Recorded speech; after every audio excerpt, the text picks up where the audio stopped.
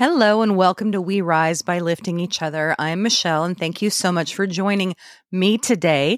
This will be a shorter mini episode. It's mid-July, summer is in full swing. My son's best friend is here visiting for a week and I don't have a guest. Oops. I was down for COVID for 2 weeks after 4th of July. We've got a big family vacation coming up, a few more camping trips. I'm visiting my hometown all in the next month. And I'm also currently working on editing my book, which is going to come out for October Breast Cancer Awareness Month.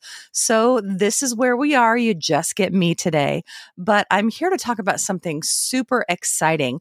But before I get to that, I don't know if you follow me or my socials at We Rise by Lifting Each Other, but I'm so excited to share that I am now an award-winning podcast host with this podcast.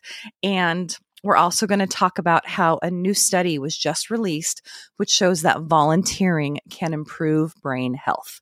And that's the reason why I decided to do this little mini episode today, because I wanted to highlight that because it is so exciting and really gives me the hope for my future and my own brain. As you may know, on each episode, I highlight a happy hour drink because I love random trivia and a good cocktail can go a long way. And I'm still going to do that today, even though it's a short episode, because I think it's fun. Now, since it is summer, it is pretty much the only time that I will ever drink a beer. It needs to be really hot out, and preferably, I need to be on a boat. So beer is one of the oldest ever human-produced drinks, dating back thousands of years.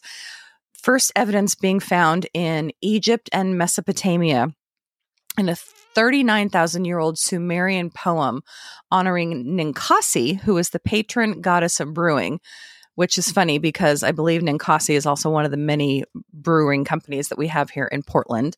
But Ninkasi, the patron goddess of brewing, is talked about in this poem, which contains the oldest surviving beer recipe describing the production of beer from barley bread.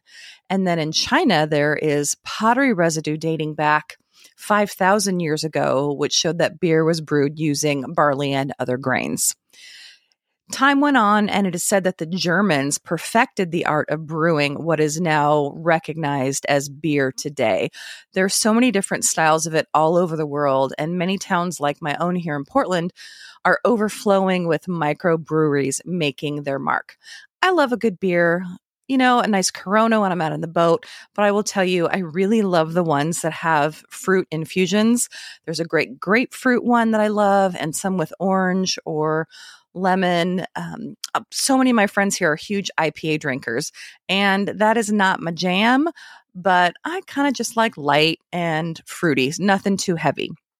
So beer is actually produced by the brewing and fermentation of starches, mainly derived from cereal grains, most commonly hops, malted barley, but wheat, maize, rice, and oats are also used. During the brewing process, fermentation of the starch sugars in the wort, whatever that might be, produces ethanol and carbonation in the resulting beer. The average strength of beer is 4 to 6% by volume, so you may need to potentially consume more than a glass of wine or cocktails to get a bit of a buzz. So cheers to that. I hope you have a nice beer that you enjoy. And so now I'm going to talk about myself here for a moment and how we, with this podcast, we being the royal we, meaning me, won recently an award.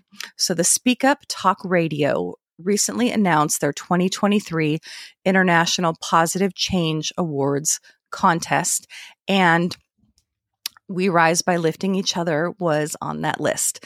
We only have 14 episodes now, but we won in the cause awareness and inspiration motivation categories. I'm so honored to receive this recognition for doing something that I love. No, I swear to God, I haven't had any beer yet today. I'm just tired, and sometimes the words just don't come out as fast as my brain thinks them. But I am so honored to do this podcast highlighting people who are putting good out into the world. And I just want to keep doing that. And the best way for me to do that is if you can do one thing today, please share this podcast with your people so that the good will continue to spread. I'm going to continue more and more episodes, a couple every month, and I hope you find some that sing to your heart. So, as I mentioned, I usually do a headline mid-episode to kind of break it up. But today, this entire talk for the rest of this short little episode is going to be about one specific headline that caught my eye.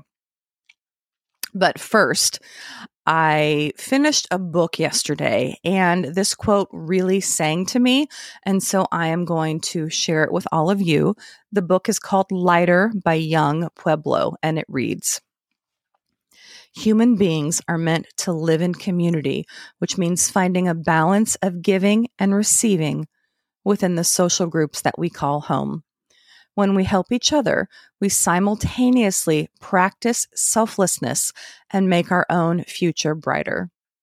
Every action plants a seed that will later blossom and bring fruit into our own lives." And I was sitting reading this yesterday at a water park where I was taking my son and his friend. And I thought, oh my gosh, great time to sit down and read a book because I so rarely do that. And it really this quote really filled my soul. And it spoke to me as to why I'm doing this podcast, searching out good people who are doing the good works. If we can all help each other out, it's not a balancing of a scale of you give and I give. It's a circle of giving. And I truly think the world needs this. Now we're going to get on to today's topic. I do squirrel in my brain a lot, but we're finally here. So from CNN Health on July 20th, volunteering in late life may protect the brain, research finds. Okay, and something that I worry about a lot is dementia and Alzheimer's because I have a family history of it. A little fatalistic sometimes, either the dementia is going to get me or the cancer, but I'm going to do everything I can to prevent this. And this article really has given me hope on how to keep my brain working. So the gist of the article, according to research presented Thursday at the Alzheimer's Association International Conference in Amsterdam, volunteering has been linked with better scores on tests of cognitive function. Volunteers are cornerstones of all communities and imperative to the success and impact of many organizations, said Donna McCullough, Chief Mission and Field Operation Officer at the Alzheimer's Association, in a news release. "We hope these new data encourage individuals of all ages and backgrounds to engage in local volunteering, not only to benefit their communities, but potentially their own cognitive and brain health." I just thought this was so amazing because I've personally watched family members and parents of friends struggle with Alzheimer's and mental decline as they age, and it is heartbreaking. Knowing that something as simple as volunteering after I retire can help, don't you think that's a no-brainer to find something to do in our spare time when you actually have more time? Previous studies have found links between volunteering and cognitive function in white communities, but this study actually put diversity into the mix, as it should, to see that if anything changed, and it did not, which that should be like kind of a duh moment. Doesn't matter what color your body is, your brain gets the same jolt from doing volunteering. Giving back gives to you. So volunteering in the year before the study was associated with better test scores of executive function and verbal episodic memory, regardless of how they differed in age, sex, education, or income. Those who volunteered several times a week had the highest levels of executive function. Celia Barberina, now 75, has been volunteering for over 12 years since she retired and was interviewed for this article. Barberina thinks volunteering helps maintain her cognition by engaging her memory, verbal and reasoning skills, she said. "What also happens is that as a retiree, you become isolated," she added. "Loneliness and not being able to be in touch with people also leads to depression or anxiety or insomnia, and all of those affect cognition." Volunteering has given her purpose, meaning, and friends, which are invaluable to my mental health and overall quality of life, Barberina said. And I find this so inspiring. The statistics are very sobering. About 10% of those aged 65 and older have Alzheimer's or dementia, and another 22% have some type of cognitive impairment. After age 65, the risk doubles every 5 years. The older you get, every 5 years, double the chances that you might have this. 32% of those over 85 have Alzheimer's or dementia. And don't ask me about those numbers and math. They come directly from the Google, so I trust them. But really, if I can volunteer and stave off any of this mental impairment and give my brain a little extra help, I am all for it. And I hope that you are too. If you're a senior or anyone who really wants to get involved in volunteering, check with your hospitals, museum, houses of worship, political committees. And if you are a senior, ARP's volunteer portal can also help you find opportunities. For the rest of us, find activities that you have a skill set for from your career or in early years. What interests you? What do you want to help with? There's so many organizations out there that need help. The fact that studies are now showing how beneficial giving back is also for the volunteers is an added bonus, and that is a win-win all around. That's kind of my big news for today's episode, but I did want to give out a quick shout to someone who I was recently connected to, Mark Kagiyama. He is a metastatic prostate, lung, and bone cancer thriver, but he and I connected and I recorded 2 video interviews for him this past week for his YouTube channel, To Be Your Own Hero. That is the number 2, the letter B, Your Own Hero, where we talk about my cancer journeys, how it made me a better person and led me to where I am today. Those episodes will come out in August, so please subscribe and check them out. He's got so many wonderful videos on there about what he has done in his own cancer journey to get to the place where he is at today on no medication, feeling great, and literally has one of the most positive outlooks I have ever seen. So please give him a follow for me and a subscribe. Finally, I ask a lot of my guests this: what is filling your soul today? So I'm going to tell you what is filling my soul. And as I mentioned earlier, my son's best friend is visiting from Arizona, and I love watching them together.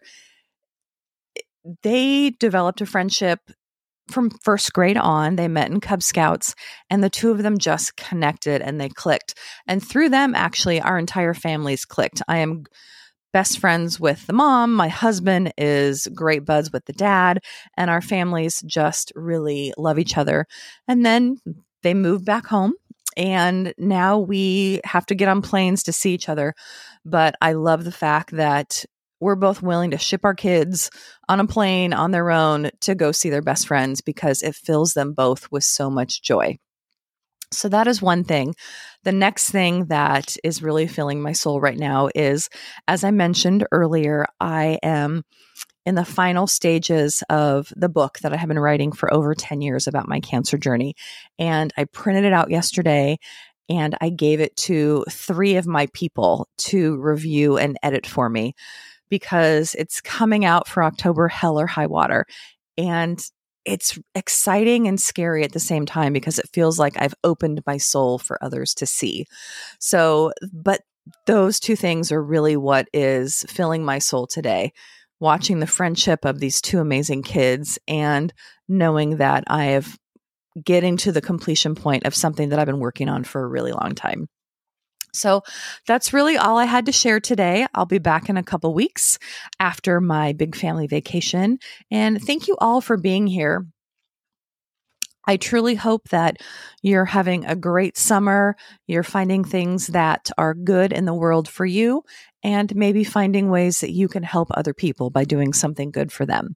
So happy summer. Stay cool wherever you are.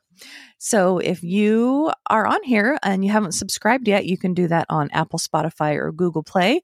If you want to give me a rating and a review, I would love it. But I would really just love it if you found an episode that you think would be good for someone that you know and share it with them. That is really what I am here to do, is share the good that's out in the world with other people. So you can find me on all the social media at We Rise by Lifting Each Other. Instagram is just Rise by Lifting Each Other. Look for the Phoenix, and that is me. Or you can email me at Michelle@WeRiseByLiftingEachOther if you just want to say hi, or if you would like to recommend a guest or yourself to be here on my podcast. I would love that. So see you soon. And until then, remember, we heal together through adversity and we rise by lifting each other.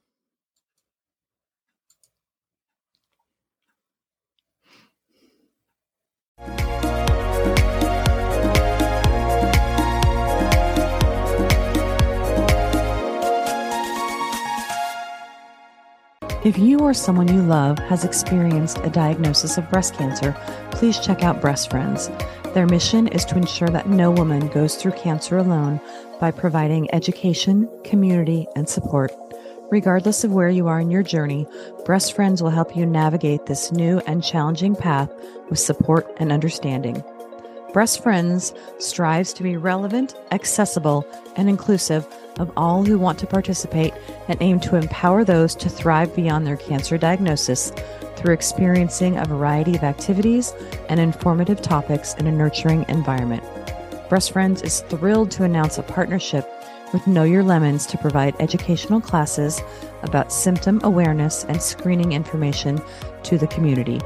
Please check out www.breastfriends.org or email mail@breastfriends.org for additional information.